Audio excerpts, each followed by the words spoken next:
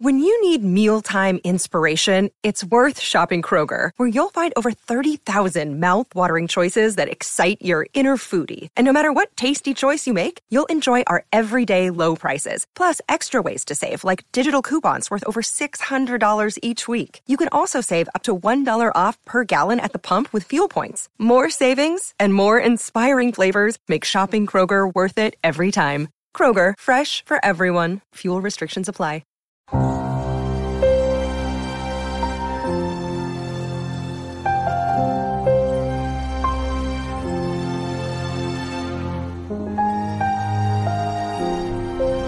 Ladies and gentlemen, welcome to the Fallout Roundtable. This is a place where diverse individuals discuss various topics from the Fallout universe. Join us, the conversation has already started. Welcome to another episode of the Fallout Roundtable. I am your host, or at least one of them, Maverick Stone. God, I just had a brain fart the entire intro, but we're going to keep going. We're going to keep sliding down this runway. Today we have a very special episode. Before we get into our episode, let me introduce everyone that's here. Jax's Sassy Lady, Romer's here, and our special guest, Brad from Once Upon a Wasteland. Everyone say hi to us. Hi. Hi, Hey. Hello. Awesome, guys. I've been listening to a lot of 80s rock lately, so I'm like, But anyway, before we get onto our topic and stuff, how about you rate, review, subscribe to us on our YouTube channel, The Fallout Roundtable. That's how you search us up. You can send us a message at Twitter at FalloutRTB, or you can send us an email, falloutrtb@gmail.com. Yeah. Let's get into it. First of all, I want to welcome first-time guest on the show, Mr. Brad Williams from Once Upon a Wasteland. Tell us about yourself, Brad. Yeah, it is his first time. Oh my goodness. Yeah. Okay. I know. Sorry. So yeah, my name is Brad Williams. I'm the creator and EP of Once Upon a Wasteland. It's a show that I make with my wonderful and amazing and fabulous co-producer, Vitriol Plays. It's been on the air since 2021. We have 2 full seasons in the can.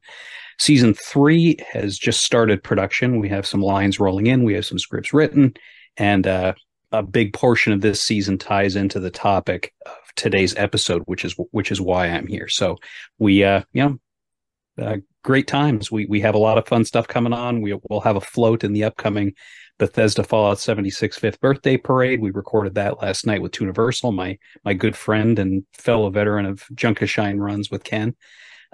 So yeah, exciting times. Lots of great stuff going on. Awesome. So what is your how did you get started in Fallout? I started out in Fallout. The first Fallout game that I played was Fallout 4. I played it at launch on PlayStation. My son liked Fallout. He had played some of the earlier games, so when that came out, I tried it, loved it. It's a Bethesda game. It was a little bit buggy at the start, had some issues here and there, but as Bethesda always does, they righted the ship, released some really fantastic DLC. Played through it, I think 5 times, 5 full playthroughs, just testing different factions, doing different things, exploring all that kind of thing, and I enjoyed it. So Fallout 76 came out, very excited. I'm not an MMORPG fan. It's not something I really do. So I was concerned about that part. That part really turned out not to be an issue. But I played for about a week, maybe 2 weeks, and then stopped. And I didn't come back until after Wastelanders came out because I was so frustrated with the game and how empty it was, how broken it was, how unbalanced it was. Yeah, it was. So I just dropped it, and I was like, you know what? Then Wastelanders came out, I gave it another shot.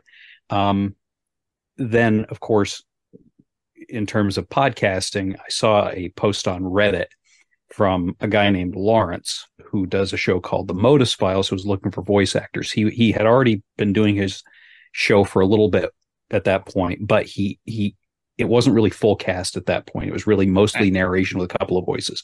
So he was expanding it out to full cast. I auditioned for the role of Modus. He liked what I did, so I've been doing that role ever since. Forever. And I've done several other roles in that. I've kind of stepped aside as the go-to person to do Every voice all the extra voices that comes in. Yeah, Chris takes care of that now. He's more suited to that than I am. I don't have the bandwidth to do that now with my show and all the other stuff going on. It's but yeah, we in October 2021 is when we launched our show, and it's taken off. Things have been great. We've won awards. Bethesda's gotten behind us. We partnered with them on some stuff. It's been quite a ride. That is very cool. You have a great show. If you guys haven't listened to Once Upon a Wasteland, you're missing out because it's a really great show with some really great voice talent.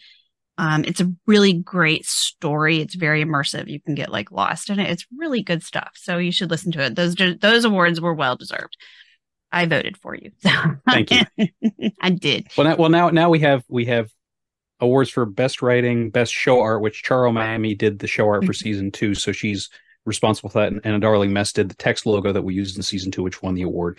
Best editing and best overall scripted fiction are the categories that we won, and we have a total of 8 awards with just specifically with the Signal Awards now. So yeah, it's the line keeps going up. So as long as we keep doing that, cool. that's a good thing. That is cool. That is definitely very neat to have that. All those lined up. All those shiny toys that you were showing off earlier. I need a bigger shelf. You're going to need a bigger shelf. You're going to need another room. I know. I only have the 2 from last year up now. But V has hers, and she'll be getting some more of those. Because obviously, like I said, she's a co-producer. She's vitally important to everything that we do. She is everything to the show. She is. She's my muse. She's my inspiration. There's so much of her in this show, in my writing. So she doesn't just play one of the lead roles. She does have a hand in every aspect of the production. And there's also some.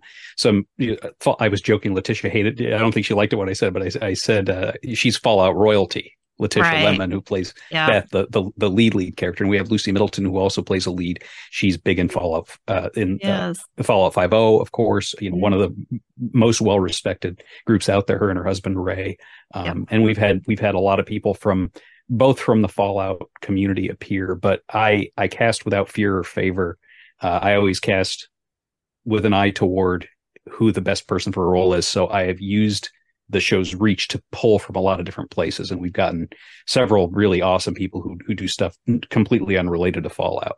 And that's and tying back into this topic and what I may, if I have a chance to, if it becomes relevant to the conversation, the way that I tell the story is it's very much based in Fallout. It's a Fallout story. It's right in the title, but I approach it differently than I think other storytellers in this space do. Lawrence and Ken being the 2 biggest in the space.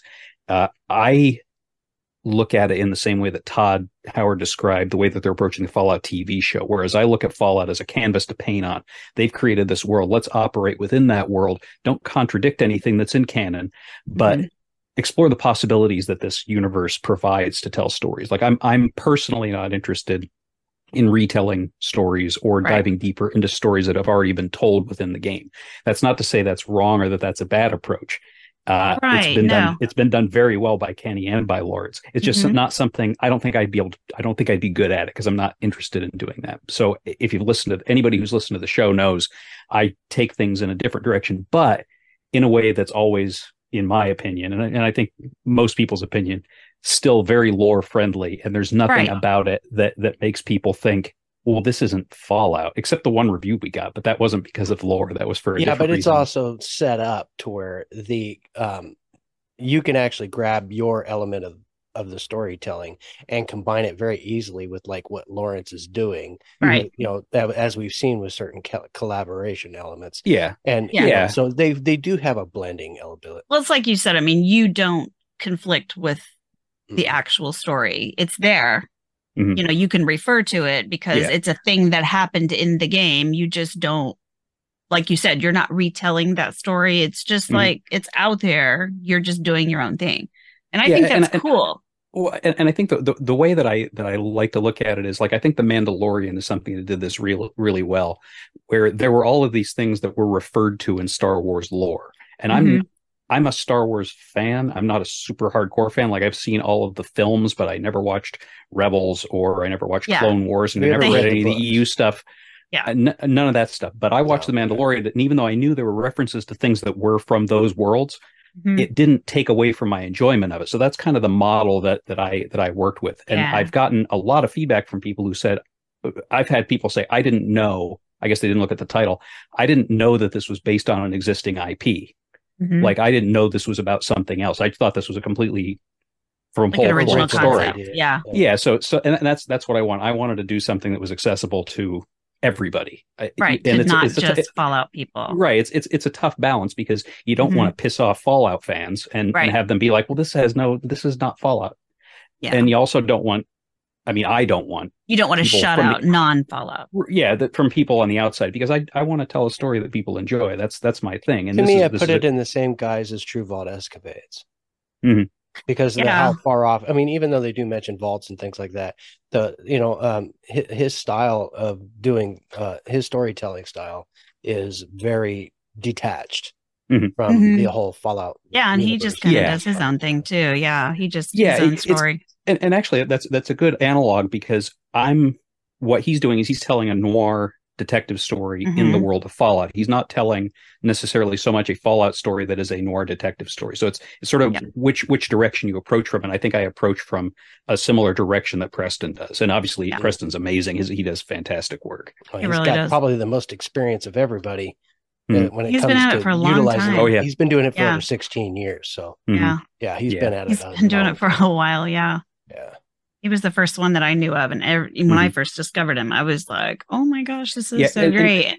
And Ken, of course, Ken did the first Fallout 76 podcast. And also Ken, I think I shouldn't even say I think, I know. I mean, this is I don't think this is a subject of debate. He's the guy that really got Fallout Story podcast and sort of into the mainstream of the Fallout community. He was my first introduction into it. And like I said multiple times, he's the reason I got back into being in media at all, and then Lawrence is the one that got me back into voice acting, and that's how I got introduced to you. Yeah, well, and Lawrence has said, I mean, Lawrence has told this story, and he tells it better than I do, obviously, because it's his story. But the whole reason that Modus Files exists is because Ken encouraged him to, because he had it written down as like a novel, a novel form. He was trying to find a novel way, but he was also trying to avoid any kind of copyright problems and things like that. Yeah, and also publishing a novel is it's difficult and it's a pain in the butt. Ken was like, why don't you do it as a podcast? And he didn't. And the rest has been history. Yeah. The one thing that kind of gives me joy about it is, like I said, people have come to me and said, hey, I didn't know this was a Fallout thing. I've also had people say that our show is some say it's the only Fallout show that they're aware of. Like they didn't know that there were other shows, which is crazy to me because Ken has such a high profile. And obviously he has 700,000-800,000 downloads now, maybe. I haven't looked recently. Last time I looked, it was like 600. So it's probably 700 or 800 now.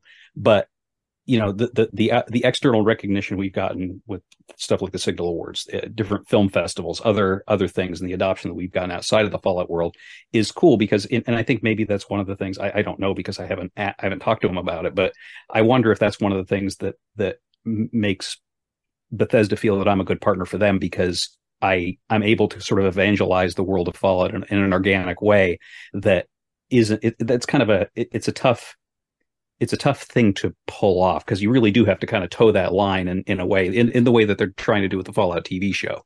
And we've all seen adaptations of video games that verge too far in one direction or the other, and they fall flat. Yeah, well, and we've seen the fan films. I mean, there's the fan films that were created before, and some of them are pretty spot on. I can't remember the names of them off the top of my head right now, but Nuka Break was the one that really stayed really with the feeling of the game itself. But there's so many that went like far into departure land that it didn't even feel like the same thing. But so what we're going to do real quick, folks, I'm sorry to jump in. I got to be the producer Nazi for a moment. We got to stop for a moment. We're going to take a quick break. And when we come back, we're going to actually get into the topic of today, which is the Dunwich horror. Or is it Dunwich horror or Dunwich mystery? I mean, it's the whole mythos behind the whole thing, right? Yeah, the tie-in of right. Fallout. So we'll be right back after this message, and then we'll get right into the topic. All right? Ever wanted to be a content creator but had no clue where to begin? Come join me as I sit down with content creators that have already faced the challenges you're up against, as they discuss the tips and tricks that help them be successful. Here on The Content Creator's Guide, available wherever podcasts can be found. Welcome back. Hey, how you doing? What's up? All right. So we're going to get into this Dunwich horror stuff, which I'm a novice here, guys. So I've got questions because I've looked into it. Sassy sent me a video and I was watching it. I played the games. So I've kind of bumped into this Dunwich universe a little bit, but I'm still kind of lost in the mud here. So I'm going to turn things back over to Sassy and let her kind of educate us here on what the hell this is all about. Well, that's not so much. So it's I don't know what we were talking about. What I've been seeing, it is. Yeah. I don't know what we were talking about in chat one day, but Brad just pops off and says, "Oh, the whole tie-in, the Dunwich horror and the Lovecraftian stuff with Fallout." And I'm like, "Yeah, there is a lot." And then I didn't even realize how much until I watched that video. If you guys are wondering, Epic Nate does a video on YouTube. He did one a couple months back, and he talks about, trying to remember the title of the video. He talks about it's called Fallout's Dunwich Mystery Keeps Getting Weirder. Yeah, because he talked about the tie-ins from Fallout 3, Fallout 4, the DLCs, 76. And I think he even referred to, I think it was there was some reference in Fallout 1 or the actual just Fallout game, I believe. So just different things like that. So if you're a big Lovecraftian fan, the Cthulhu stuff, this might be right up your alley, and you probably have already seen a lot of these overlaps and things. But apparently the Bethesda devs are also Lovecraftian fans, because there's a lot of this stuff kind of just buried and tucked in here and there in the game that several of the games that you'll find here and there. Well, when I first heard the term Cthulhu, I never really understood what that was. I still don't really understand what it is, but I understand that H.P. Lovecraft has got a lot to do with whatever that is. He's the writer, and he wrote about, it's like a town, right? That he wrote about that it was, I'm trying to remember. It's been so long ago. I never actually read the book, but I had a synopsis. Well, he has a book called, and then Nate touches on it too. Yeah. So it's like a town in Massachusetts, right? Do you know? Yep. Did you read the book, Brad? Do you know more about it? It's been a very long time since I was into it for a few years when I was in college, I think, and I read everything then. But my knowledge has escaped my sieve-like brain for a lot of this stuff. We're getting to that age, right? Oh, I've been at that age for a while. I hit that. I peaked there early. My tech calls it Halfheimers, because you don't have Alzheimer's, you have Halfheimers, and you know that you're losing your mind, so it's sad. Yeah. So from what I remember from the overview that I got from the video, there's a little town in Massachusetts, and I'm probably going to screw this up because I'm probably mixing things up and making them up in my head now. But I believe there were these people that had a barn, and they kept building their barn bigger, and people around them wondered why they were building the barn bigger, because their cattle herd was not getting bigger. In fact, they were slightly disappearing. It was shrinking a bit. And it came to find out that, weird things were happening in their family too, but come to find out that they were raising a child who was abnormally large. That's why the barn kept getting bigger. Of one of these, what are they? Elder gods. Elder gods. Thank you. See, maybe Romer knows. Speak up. Oh, Romer is all about. Yeah, I'm neck deep in Delta Green, if you know what that's about. So yeah, it's all. Tell us about it. Well, I mean, think of Delta Green it's a tabletop RPG that is. It's like X-Files, but it delves into the Cthulhu mythos type stuff, the elder gods, the unknowable horrors and stuff like that. But and Now I'm getting things mixed up in my brain too. We're all that age. Well, basically, so what people have noticed, if you play the Fallout series, you've noticed that, for instance, Nate started at Fallout 4 in his video. He touched on Fallout 4 first because there's a quarry not too far from Sanctuary that you visit, and there's raiders at this quarry. And when you get into this quarry and you go deeper and deeper into the quarry, you notice some abnormal sounds coming, and you noticed like there's seismic activity that sounds like footsteps or something, and you hear things, and you notice that the raiders, as you get towards the bottom of this quarry, that they seem to be acting a little off. And if you go all the way to the bottom, you find where they're digging out this piece of a statue, and you can see this eye staring back at you. And and I believe it's owned by the Dunwich, or is it Dunwich? Yeah, Dunwich Borers, yeah. Yeah, owns the quarry. And there's just that weird thing. So then the Dunwich building is actually in Fallout 3 because that's its headquarters. And that place is bonkers. But he actually had a tie-in with, and I had never thought of this before, but he had, and Romer might know more about this, because there's tie-ins with ancient technology or some sort. Because remember at the insane asylum, when you meet the guy, now I'm going to forget everybody's names, the family in Boston where they have the dad locked up in the insane asylum, but they've all been alive for centuries because the dad discovered this crown on one of his, that, like, literally the place that he found it, the lost village, all of that came straight from Lovecraft. Mm-hmm. Like the same place, everything. It's from, like, verbatim from the book, pretty much. And I think that the Kirby heads are tied into that also, aren't they? I don't know. You know the Kirby heads? Yes, they are. That is mentioned in the video too. All that art, all those spaces everywhere. Yes. And he even points out that those are in DC as well. That there's those spaces.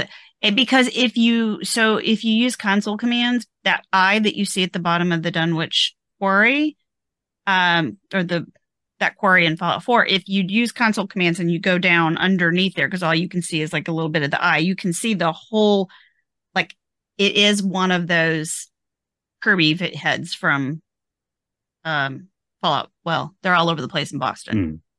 And then there's a couple similar heads in Washington. And in 76 too. Mm-hmm. Yes, in Tanagra Town. There's one in Tanagra.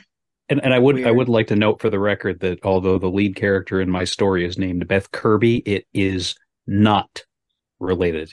Now that would have been hilarious if you had thought of that ahead of time. I know. You were like, this is all going to come out later. I'm not that clever. That would have been great. Like, yes, I was thinking, I knew season 3 is. So real quick side note, I did a stream with Kenny where we did a quick improv fiction thing, and we had to come up with a story and tell the story, yada yada. So I built Underground like I always do, and I built my story. I start telling my story, and right when I hit the climax, I got disconnected. Oh my god! So we were doing the audio on Discord, and I didn't get disconnected from Discord. And everybody's like, "Oh my god, that's so awesome, man! You disconnected, and it dumped the camp out, and everybody was under the map, so they fell through the map into the abyss. It was awesome." Holy cow! Yeah. I was like, "No, I didn't do that on purpose." Like, why did you say that? You should have just lied and said you did it on purpose. It was great. I know. Yeah, I know. I'm dumb. I'm dumb. Totally meant to do that. Yeah. that would have been wild. You know what amazes me is how often fictional writers end up creating a mythos that ends up almost religion based. Yes. No, it is really weird if you think about it. Yes. I mean, because you got L. Ron Hubbard with Scientology Well, and things like that. L. Ron Hubbard did that as a tax dodge, though. That was the original reason. I mean, right, but look what it turned. My point is, look what it turned into. Yeah, well, he specifically sought out to create a religion, though. So that was part of the end goal. And Lovecraft himself, if somebody says that they're a fan of the Lovecraft mythos, I think that's cool. If somebody says they're a fan of Lovecraft himself, I will turn 180 degrees and walk away, because that's probably not a person that I want to. He's a lot worse than creepy. Well, he's the creator of the Necronomicon, which is and if you dig deep into what that book is, I mean, that's full on witchcrafty kind of stuff that is hidden within it. Well, all this and stuff, there's personal things with him too. So that's kind of what I'm getting. I think the word problematic may have been invented for H.P. Lovecraft. Well, I've been sitting here like reading on him. Yeah, he's a weird dude and into some strange things. Well, yeah, I mean, I'm a weird dude. Stories. I mean, creative people aren't always what you would call quote normal. Absolutely not. Yeah, but Stephen King ain't even on this level, man. Yeah, and he writes. This guy writes his dreams, and so like, this guy writes what's really in his head. Yeah, and some people, we don't want to know what's in your head. I mean, trust me, there are drugs for that. We don't want to know what's in your head. I mean, John Carpenter seems pretty cool. Yeah, well, as on the surface. No, I think he plays Fallout 76. He can't be all bad. It's true. Doesn't Vanilla Ice also play Fallout 76? Does he? What are you trying to say? We all thought he was great. Yeah. Anyway, back to the subject.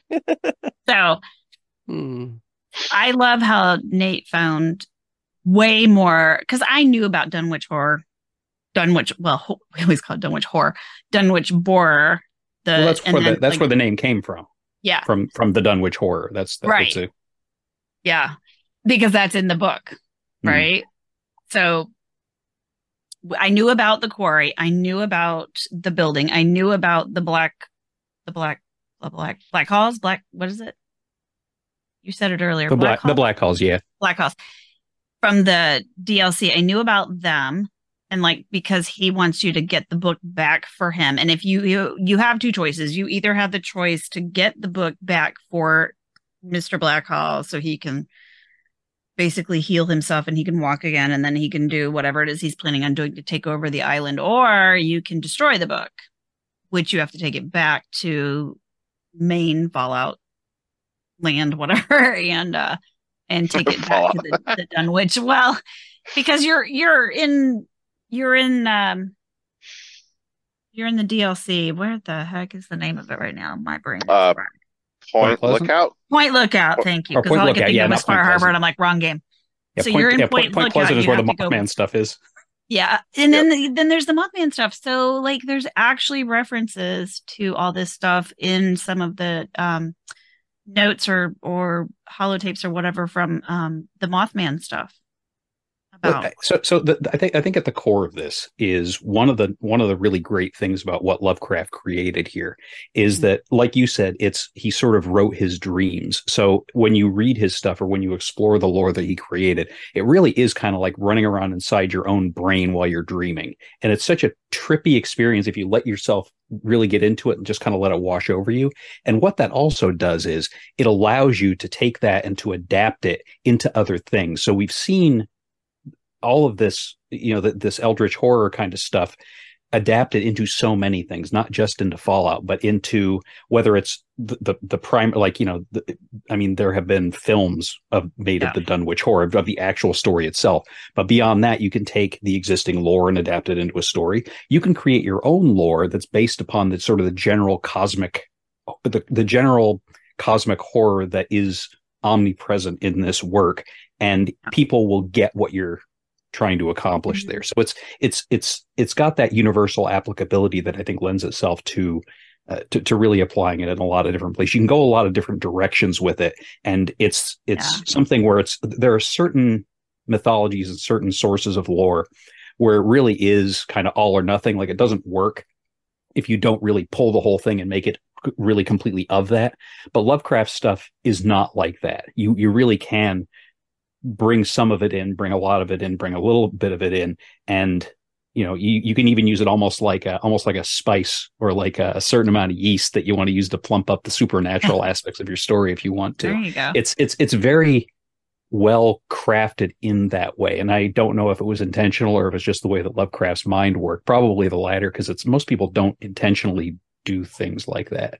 But I'm happy that it turned out that way, because we have seen it infused into a lot of different areas, especially like I think in the 70s. It was the 70s, maybe the late 60s. We saw that kind of thing, not necessarily directly inspired by Lovecraft, but really that the general cosmic horror, and it is in a way a reflection of society, because when you have that much angst inside of you, you want to see that expressed, and you want to have an outlet for that. And something like this, depending on what's going on in your life or in society at the time, it can really resonate and it can really speak to you. Why are things like Saw popular now, right? Whereas that kind of thing wouldn't necessarily have been popular in the 70s. Why were the kinds of movies that were popular in the 70s popular then but would not play now? All those kinds of things. It's really a reflection of society. And we've seen we've seen Lovecraft's influence and the influence of Lovecraftian kind of cosmic horror fiction go up and down. And I think it's not at a peak right now. It's not all the way in a valley, but it's the kind of thing that never really goes away. Right, exactly. And I feel like it's like one of those things that, like the way they used it in Fallout, like it's there, but it's not like punched in your face. So like people will pick it up, or they won't. I think it speaks to similarly to what I was talking about earlier with the way that I approach Fallout lore. Mm-hmm. You don't have to have ever, you don't even have to know how to spell HP Lovecraft to get what's going on in Fallout 4. You get it, and you feel what Lovecraft would want you to feel. Again, I keep coming back to that term because it's the term that people always use for Lovecraft, cosmic horror. That's what it is. We as humans are insignificant. This is about the inevitability and the impotence of anything that humans do or can do. So all you can do is you can embrace and you can pull in and you can take that into your being and make that part of the fiber of what you are. You are nothing. You are absolutely nothing, and just let that wash over you, and let the gods come, awaken them, bring them back, and let them show you that. Let them show you how tiny you are, right? That comes across in all of these places where we've seen Lovecraft put forward, and Fallout is one of those things. You see the way that those people are kneeling around in the bottom of that quarry. You see the way that that's implemented, and even the way that it's implied in Fallout 3, because it's not quite as overt in Fallout 3. It's really through stories. You hear about Constance Blackhall, and you talk to Obadiah, but it's, even though it's subtle, you still get that same feeling. You understand where they're coming from. You may not want to go along with it, but you understand what they're feeling. I mean, and you even see, I don't think this was inspired by Lovecraft, but there was a machine in Hitchhiker's Guide to the Galaxy that it was I don't know if it was a torture device or it was something to kill you, but it basically showed you where you were in relation to the rest of the universe. So it was showing you how tiny and insignificant you were. And the joke was Zaphod Beeblebrox saw it and he was like, "Hey, yeah, this is awesome. I'm great." So it was a punchline in that. And I don't think it was inspired by that, but it's a similar kind of thing, playing on that feeling that people have a lot of the time, that they are insignificant. And that is not just, I can feel that I'm insignificant as a creator, right? I can feel that I'm insignificant as a person in society. But what Lovecraft was doing was much bigger than that. He's saying that not just I and not just you, but we as humans, and everything that we do and everything that we have done over the course of tens of thousands of years is absolutely meaningless in the cosmic sense. And those elder gods that are trying to be awakened and are worshipped by some of these people are sort of the physical and tangible representation of that. Almost biblical. Yeah, what he said. Yeah, it is. Yep. It is. It's, I think that the Old Testament Bible lore has some pretty cool stuff in it. I think part of the problem with it, when you're looking at it compared to like a Lovecraft, is Lovecraft's stuff came from one mind. And it was only Bible split through from multiple bodies. Exactly. Right. And it's been, it was written by who knows how many people. It's been translated so many times. Retold and yeah. So it's the message. I don't want to say the message, but the impact of the message. It's a message. Is I'm a believer, so no. But I'm saying is it's not presented in the same kind of unified way that something like that's something like a Lovecraft would do, or even an L. Ron Hubbard, right? It's a very consistent kind of a thing, and despite that, so I mean, we all know that the Bible or any religious text is always widely interpreted in different ways by different people, right? Well, it's meant to be. Yeah. Right. But with Lovecraft, even though it comes from that singular vision, it's still open to that interpretation. It still allows people to take from it what they will. Allows you to drift. Yeah. Yeah. Mm-hmm. You can take your own ride. You can take this piece or that piece. And, just like many say with the Bible, for instance, that you take from it what you perceive from it. One sentence could mean one thing from one person and mean something totally different to another. It's just like music. In the same relevance that, the writer of a song could mean something completely different from what you take from it. It happens all the time. I think that's an analogy there that makes a lot of sense, because a lot of the times a writer of a song will write a song with this one thing completely in mind, but whatever happened to you in your life and you're hearing these lyrics, you're relating it to your situation. And I think that's how a lot of people take a lot of these stories. Mm-hmm. Just look at, I mean, even if you take something like the stuff that I do, I'm not really, and I've said this in the past, this is not a surprise, I'm not trying to say anything with what I write. I'm just trying to tell a good story, but people still read things into it, and that's okay, right? That's if people take different things from it, and they, like you said, they can apply it to their life or their situation. Like one person said, and I thought this was really touching. They said that the one thing that really struck them, I guess, spoiler alert, was they had lost a loved one, and there was a part that kind of touched on that in my show in the second season, and that really that was very meaningful to them.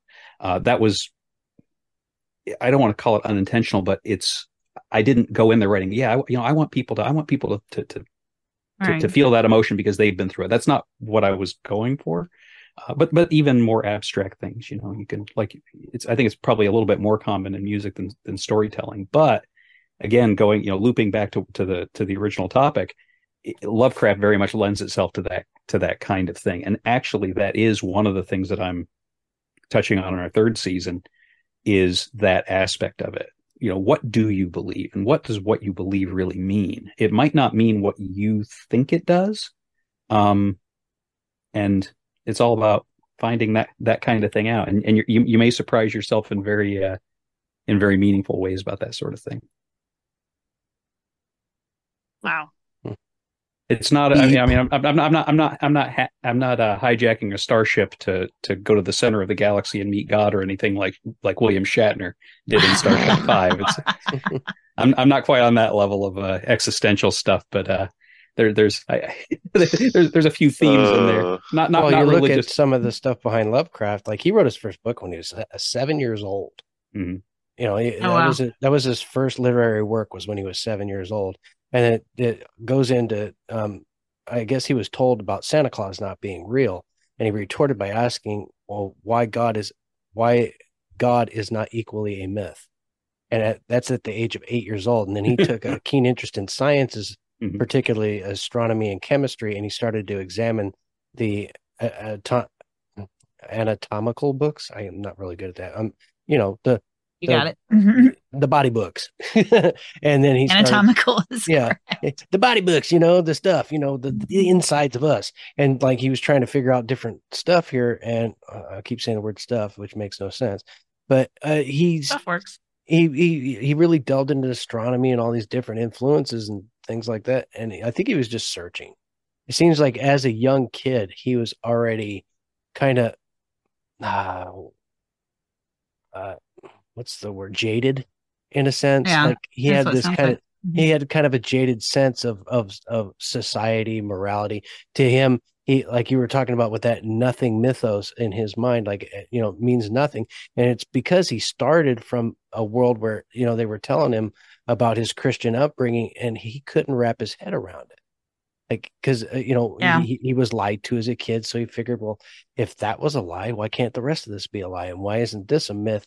And why is this been considered truth for so long? And then I get told, well, Santa's just a myth. Well, Santa was more than a myth because it's all based on truth. And then, they didn't really go into all that with him, probably because at that time they may not even have known, a lot of people don't understand the whole story. They just Saint, was it, I forgot Santa Claus's real name. Was it Saint Nicholas? Thank you.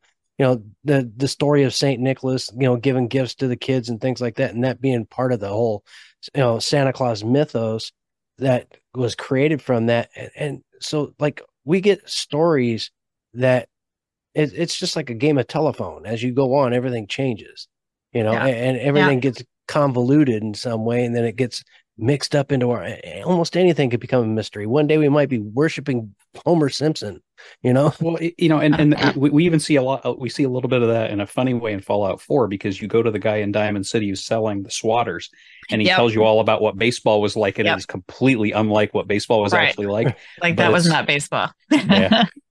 Which your character knows because she just woke up and is, from that time when they did play baseball the correct way. And she's like, no, buddy, that's not baseball. Yeah. But really I think that's the core of why it's had legs the way that it has. I don't remember when Lovecraft's primary works came out, but basically since then they've been a part of the popular consciousness, and that's in the 1970s is when his work became really popular as a and before that he was actually relatively unknown. Like when he was alive, his works were barely published. Like, they were published in like small publications and things like that. After his death, his stuff started to kind of generate a kind of a cultish following, ironically.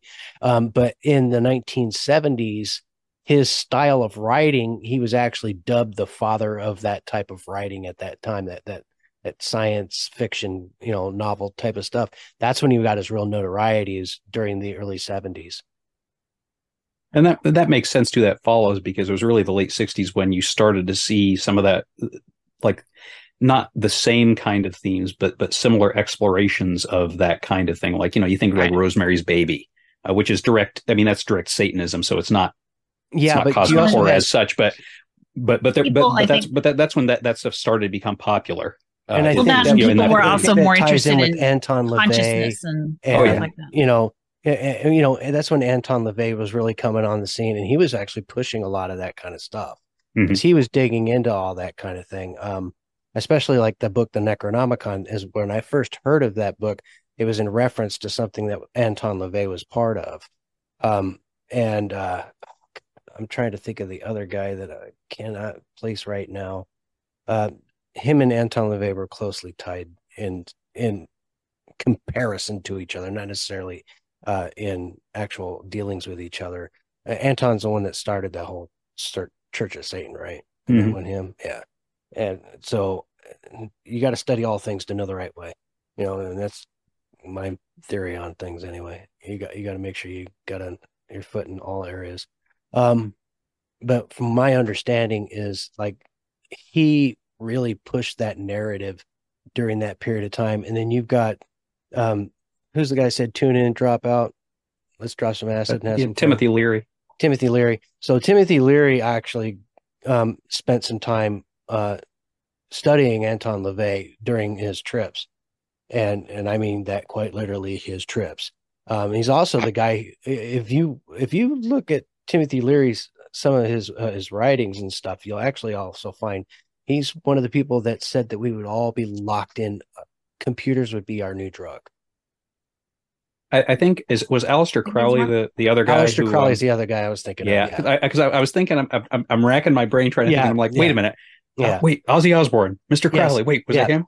Well, it's also Aleister Crowley's also in the picture of the cover of Hotel California, standing in one of the windows.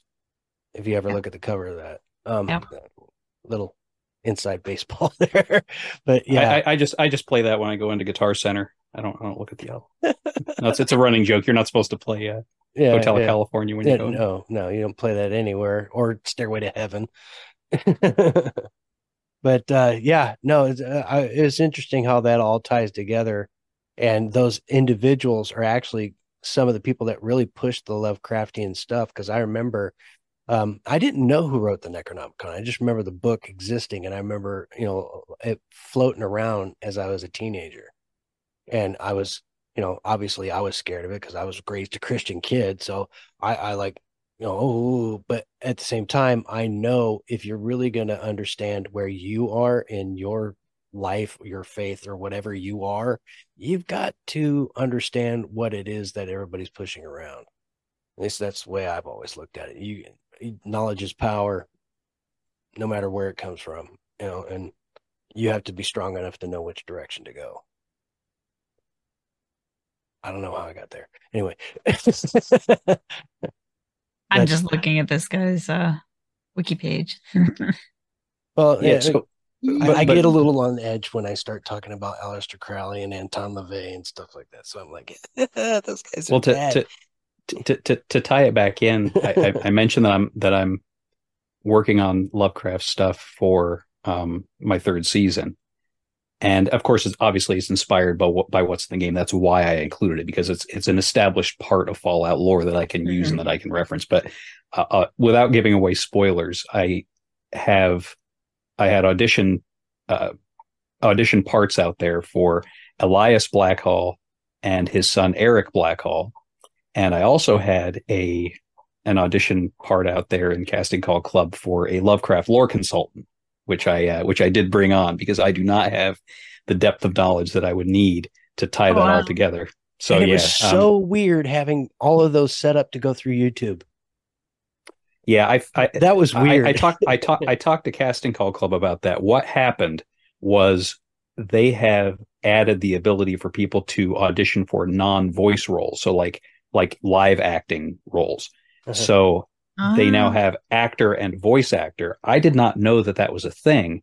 So when I went through and created all those auditions, I hit actor. So as a result, it doesn't allow you to upload sound files like you do for voice actor. It only allows you to drop it in links. It did create a different element for me, because I was, instead of being able to like take it and sit there and edit it down like I normally would and clean all, to where it was where I felt really comfortable, I had to kind of like flip the switch and go. It gives you an idea kind of how well you are at kind of just, letting it roll. Because I was watching some of the other guys and out of the box. Yeah, well, it's not something I don't do a lot of improv or anything like that. I guess I'm glad I didn't have time to, because I wanted to audition and I ran out of time because work's just You'd be surprised because it gives you an insight about yourself, I actually took those back and was like looking at myself going, it gives you an idea like I can work on that, or I can work on this. I can tighten this screw here. I can tighten that screw there. And I kind of liked the experience. So I don't know. But at the same time, my main concern, because I closed it, sent out private messages to everybody and said, hey, listen, I'm opening up one correctly. Sorry for the confusion, etc. My concern was that was going to kill the number of auditions that I was going to get. It might have, because it was intimidating at first. We had 165 total auditions, so we did okay. That was better than we did for our second season opening casting call. So it may have tamped the numbers down, but if it did, I'm glad, because V and I going through we had a lot of auditions to go through. That's a lot. Yeah, it sounds like it. But now, either way, it was fun to do. Now going back to the universal applicability of Lovecraft, I don't know if you guys know, one of the things that Kenny's working on is a Starfield anthology podcast called Frontier. Yeah, it's I think 10 or 15 episodes. He's doing several of them himself, and then he has guest writers in. I was going to say, isn't Lawrence doing something for that? Because I think I have a part in that. Yeah, I think somewhere. There's 5. I think there's 5 or so episodes that are written by other people. I did one. Lawrence did one. Lucy did one. Yeah, and I didn't read it properly. I got done and I read. I'm like, oh, I did that completely wrong. but interestingly, I'm too busy to audition for things. I shouldn't say that. I'm too busy to be in things. I'm not too busy to audition for things. I'm too busy to be in things. Busy to follow up and actually do the things. I still can't resist auditioning for certain things, and I did audition for a couple things in one of the other people's episodes. You did the robot voice, because we were both going for that same role. Yeah, I don't cast myself in things. I don't believe in doing that. I don't either. Yeah, but I did play the robot, but the story, I won't give too much away, but this is very much a Lovecraft based episode that this other writer wrote that I'm in, and my character and AI, I guess I feel typecast. I always play AIs. Gets overtaken by this cosmic entity, and I get to do this whole like soupy Lovecraft thing, like these monologues, and some of them were a lot of fun. Like, yeah, it was a solid experience. Wow.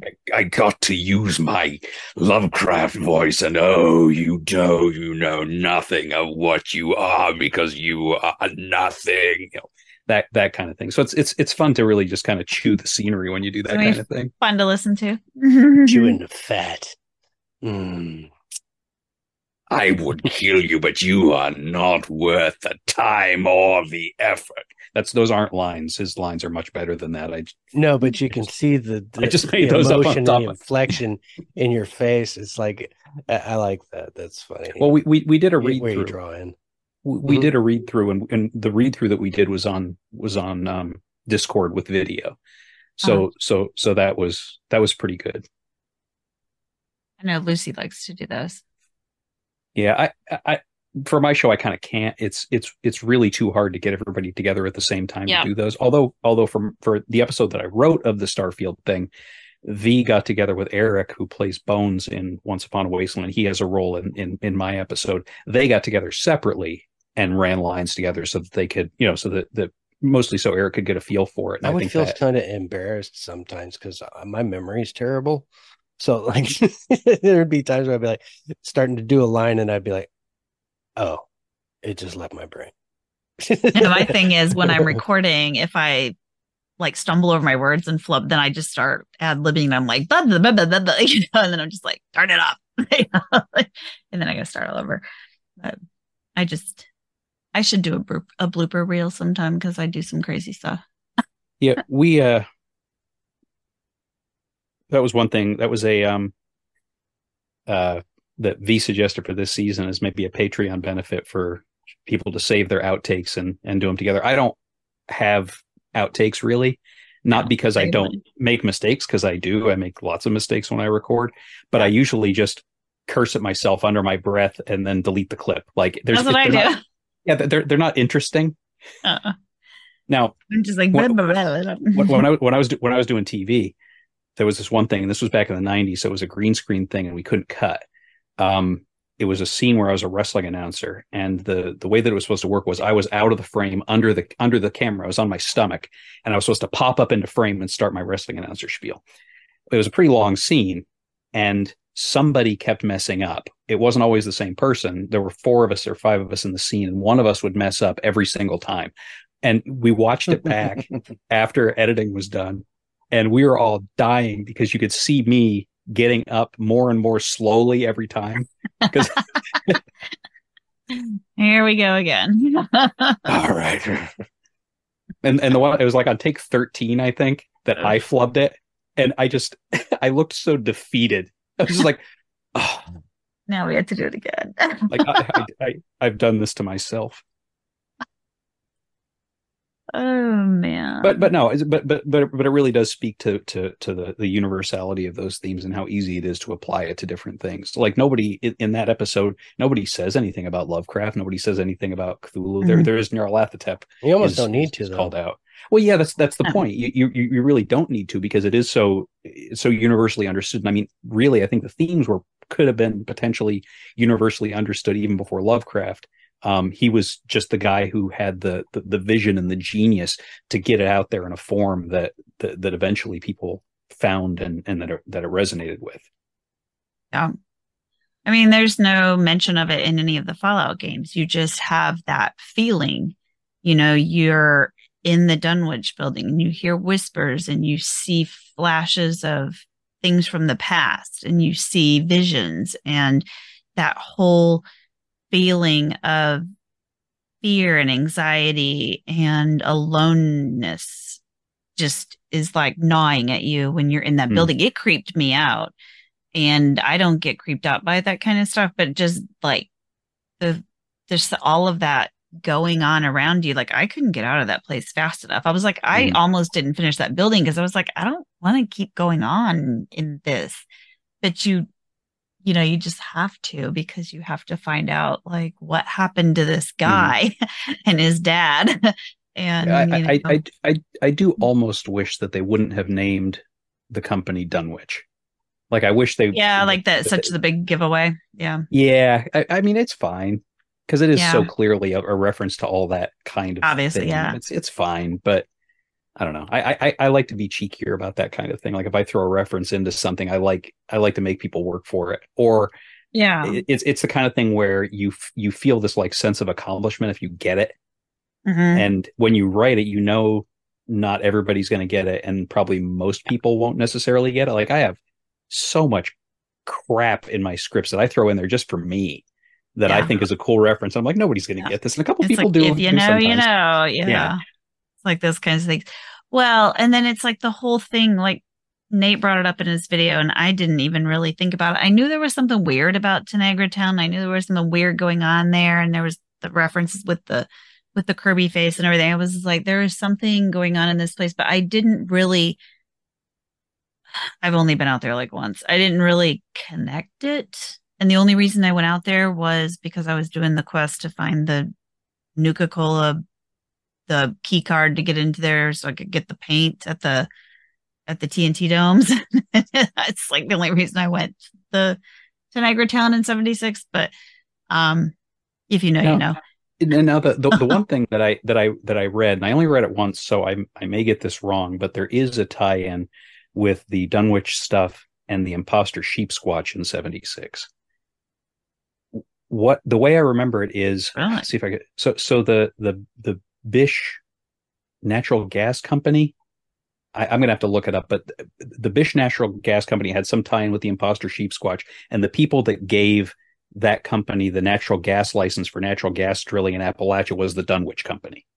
That makes sense. I think that's what it was, but there was a direct tie-in. But I don't know if it's. Again, I'll have to look at the wiki again to see if it's like explicit, like if it's in a terminal entry or. But there's no follow-up to it. Like it's not like the imposter sheep squatch is Lovecraftian in any way. It's a machine that was programmed incorrectly, and it did not love its creator tenderly, and. Well, maybe it did a little too tenderly. He was very tender afterwards. From the sounds of things. Tenderize you. but there's no direct Lovecraft, elder god, cosmic horror tie-ins with that. I thought the cool one was because I've never read Lovecraft. I'm not going to lie. I'm not going to pretend that I ever read it. Not my thing. The tie-in with the why can't I think of his name? The dude that was in the asylum, the explorer. Yeah, I know. I know exactly. Yeah, why Lorenzo was the father. Lorenzo Cabot. So Cabbage. Yeah, but he finds this headdress or whatever, and he puts it on, and when he puts it on, like all these crazy things happen to him. Start seeing visions and stuff. Yeah, and he goes a little crazy, so that's why the sun locks him up. But he lives like forever, and the family finds out that if they just do a little tappy tap on the vein, they take his blood, and they too can live forever. So they keep him locked up because he's killing people. And then your character has to decide whether to let him out, where he wreaks havoc, but you can live forever because he'll give you his serum or whatever, or you help the sun put him down. which means eventually they will die because they'll age because they don't have their access to that. But that's all related too, because that's related to in, the book where they talk about a lost colony and there's artifacts and things like that. I didn't realize that was all related until Nate pointed it out in his video. And I thought that was pretty wild because I just thought that was a separate story. I didn't realize that was more Lovecraftian stuff. Mm-hmm. Well, but and the art Lorenzo's artifact was also, I think, probably, if I had to point at one thing that gave me the idea for the stuff that I'm doing this season, that was probably it.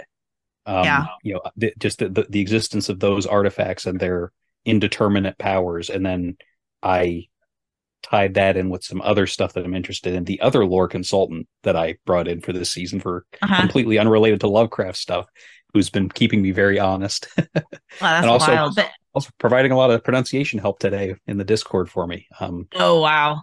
Well, and I think that's where the so I think something with the Lorenzo thing was the tie was where those Kirby heads came from. Mm-hmm. And I'm like, well, if he's been living for a long time, I guess maybe he had some influence over the decor of, maybe, I don't know, because how long I can't even remember how long he was supposed to have been living since he found his artifact.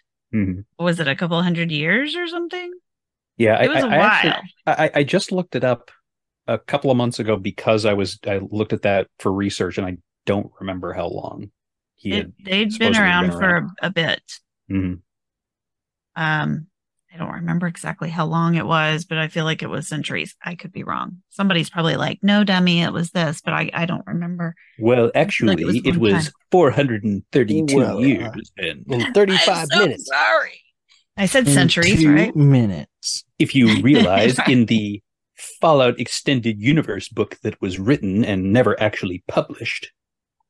Yeah, if you read the Fallout Bible, it's not canon. If you read the Fallout Bible, page number, but they didn't 18. do a Fallout Bible for 70. Well, for 4, it wasn't Fallout Bible. Was it yes. pre-4? Yes, oh. It was 4. I don't have a Fallout Bible, so I don't know. Don't know. Never looked at one. That dude's whole family was weird. Like the Cabots? Lovecraft. Oh, Lovecraft. yeah, like the Cabots were weird too, though. I read up more on Lovecraft than I did anything else, just because I wanted to understand the mindset of the guy. That's behind all of this. That was a cool and it's take. like, his dad ended up in an insane asylum. He died in the insane asylum. And then his mother later on ended up losing her marbles, and the whole family was like afflicted with one sickness mental illness, along with some of them tied to syphilis. They think that that's what made them actually kind of lose their minds, was ending up with syphilis or other diseases and things like that. As I was going through, it's like each member of his family, even his sister, like he ended up, like his mom tried to stop him. He wanted to be a soldier at some point, and he was trying to get into World War I. And his family stopped him. His mother stopped him by, I don't remember what they said exactly. It was something in regards to, she had a lot of pull. She had a lot of pull with, like, she was kind of high society kind of stuff because their family had a lot of money at one point. Daddy made a lot of money before he went nuts. And then, so she stopped him with her influence. And then later on, she ended up getting committed as well. And then she died with her, the same place her husband did. This butcher, what's it called? They've got a reference to it, right? Come on, scroll back up. Is it Butcher House or something like that? That doesn't sound like someplace I would want to go to. I think it was Bolter House. Okay, that sounds a little less intimidating. Yes, I wouldn't want to go to a place called Butcher House. Yeah, it's called Bolter Hospital. Butcher House. It's in Providence, New York. Though, at the same time. That's where they were put it. That's where they ended up showing up. So on the father's death certificate, it says General Parisius. I don't know if I'm saying that right, but it's like it's general paralysis of the insane, which doesn't make it paralytic. That's his diagnosis. Paralytic dementia or syphilitic paralysis. So it's basically. What it comes down to is a late stage of syphilis. Yeah, untreated syphilis is not fun. And I'm like, syphilis. But like his Get your mother bro stuff ended in. up losing her marbles. Yes, and get then your the test sister done. didn't deal with things well after he moved in with her, and I'm starting to think this dude was injecting his family members with stuff just to see what would happen to him. Like this guy's out there, man. Like way, way, way out there. I mean, if somebody got syphilis and started giving it to other people, I don't know how that works. I'm not I'm not a doctor. It's an STD. You know how it works. Okay, but unless we don't want to talk about that, unless he was screwing his sister and his mother, then I mean that may be. I thought that was how the dad died. The dad? No, I don't remember anything. I thought that was the dad. I don't remember the dad like screwing his daughter. I didn't see that part in there, but He did. Well, we were talking about spreading syphilis, so I mean, well, to the mom. Sure. Yeah, we're just getting weird here, to be honest. This is too much. We're talking about Cthulhu stuff and weird and is not so. I mean, it's like Cthulhu's not weird. This is all but like it makes you wonder. Cthulhu's not weird because before her death. So my point of it was before her death, she was actually seeing things like shadows, coming from behind buildings and things like that. She was talking about seeing all these things, and everything that she says that she saw or like the sensations that she got ended up in his books.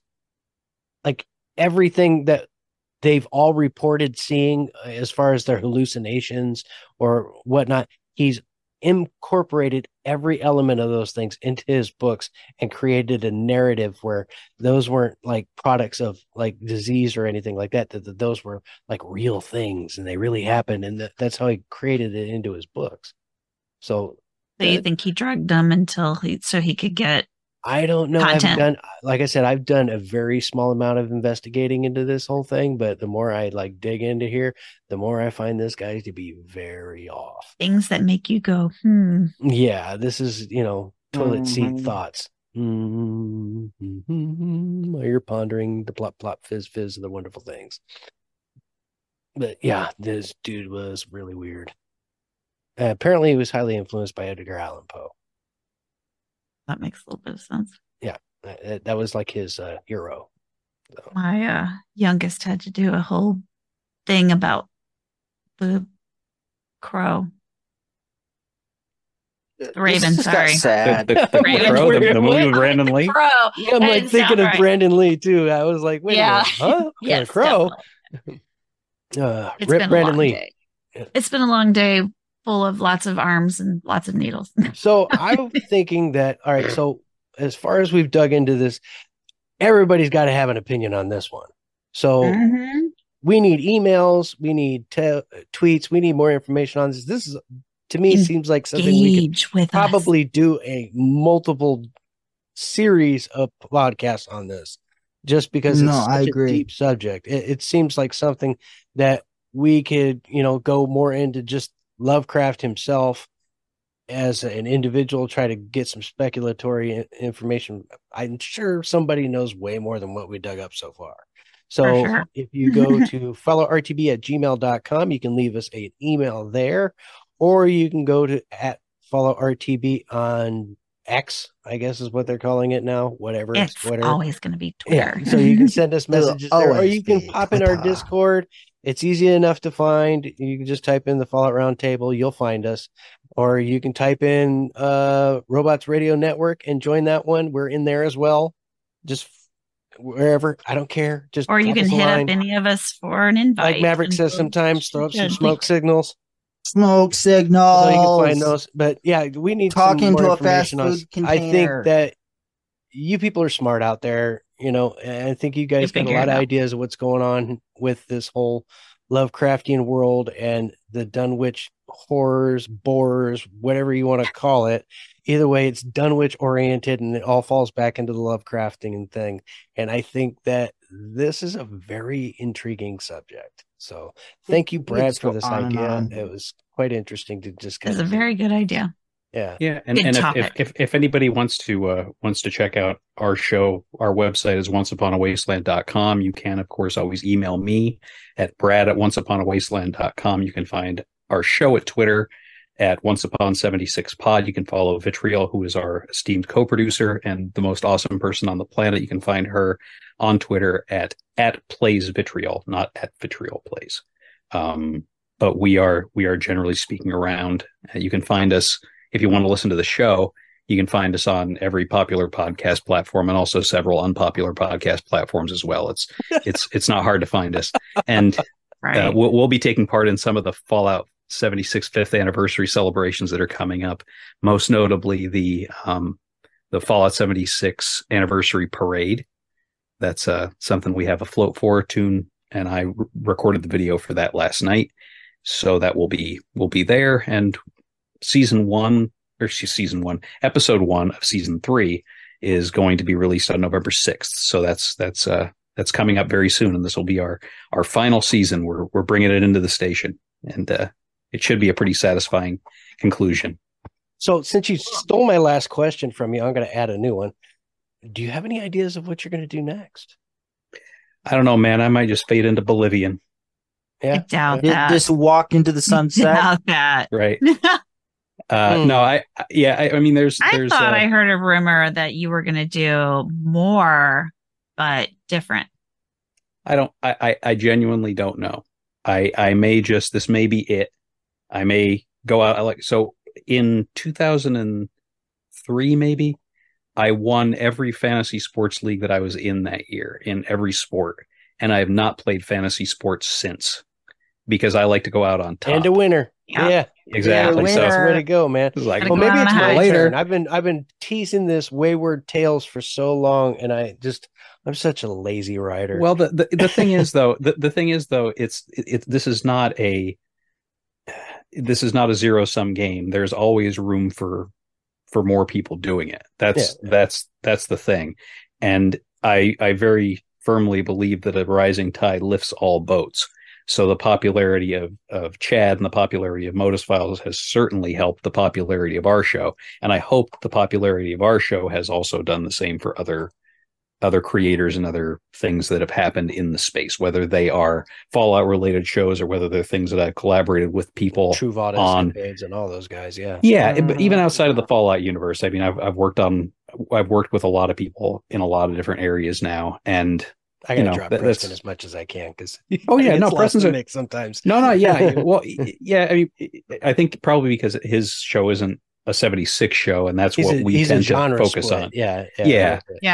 And his is based in it's based off New Vegas. Mainly because he's in that area, Texas and New Vegas, right?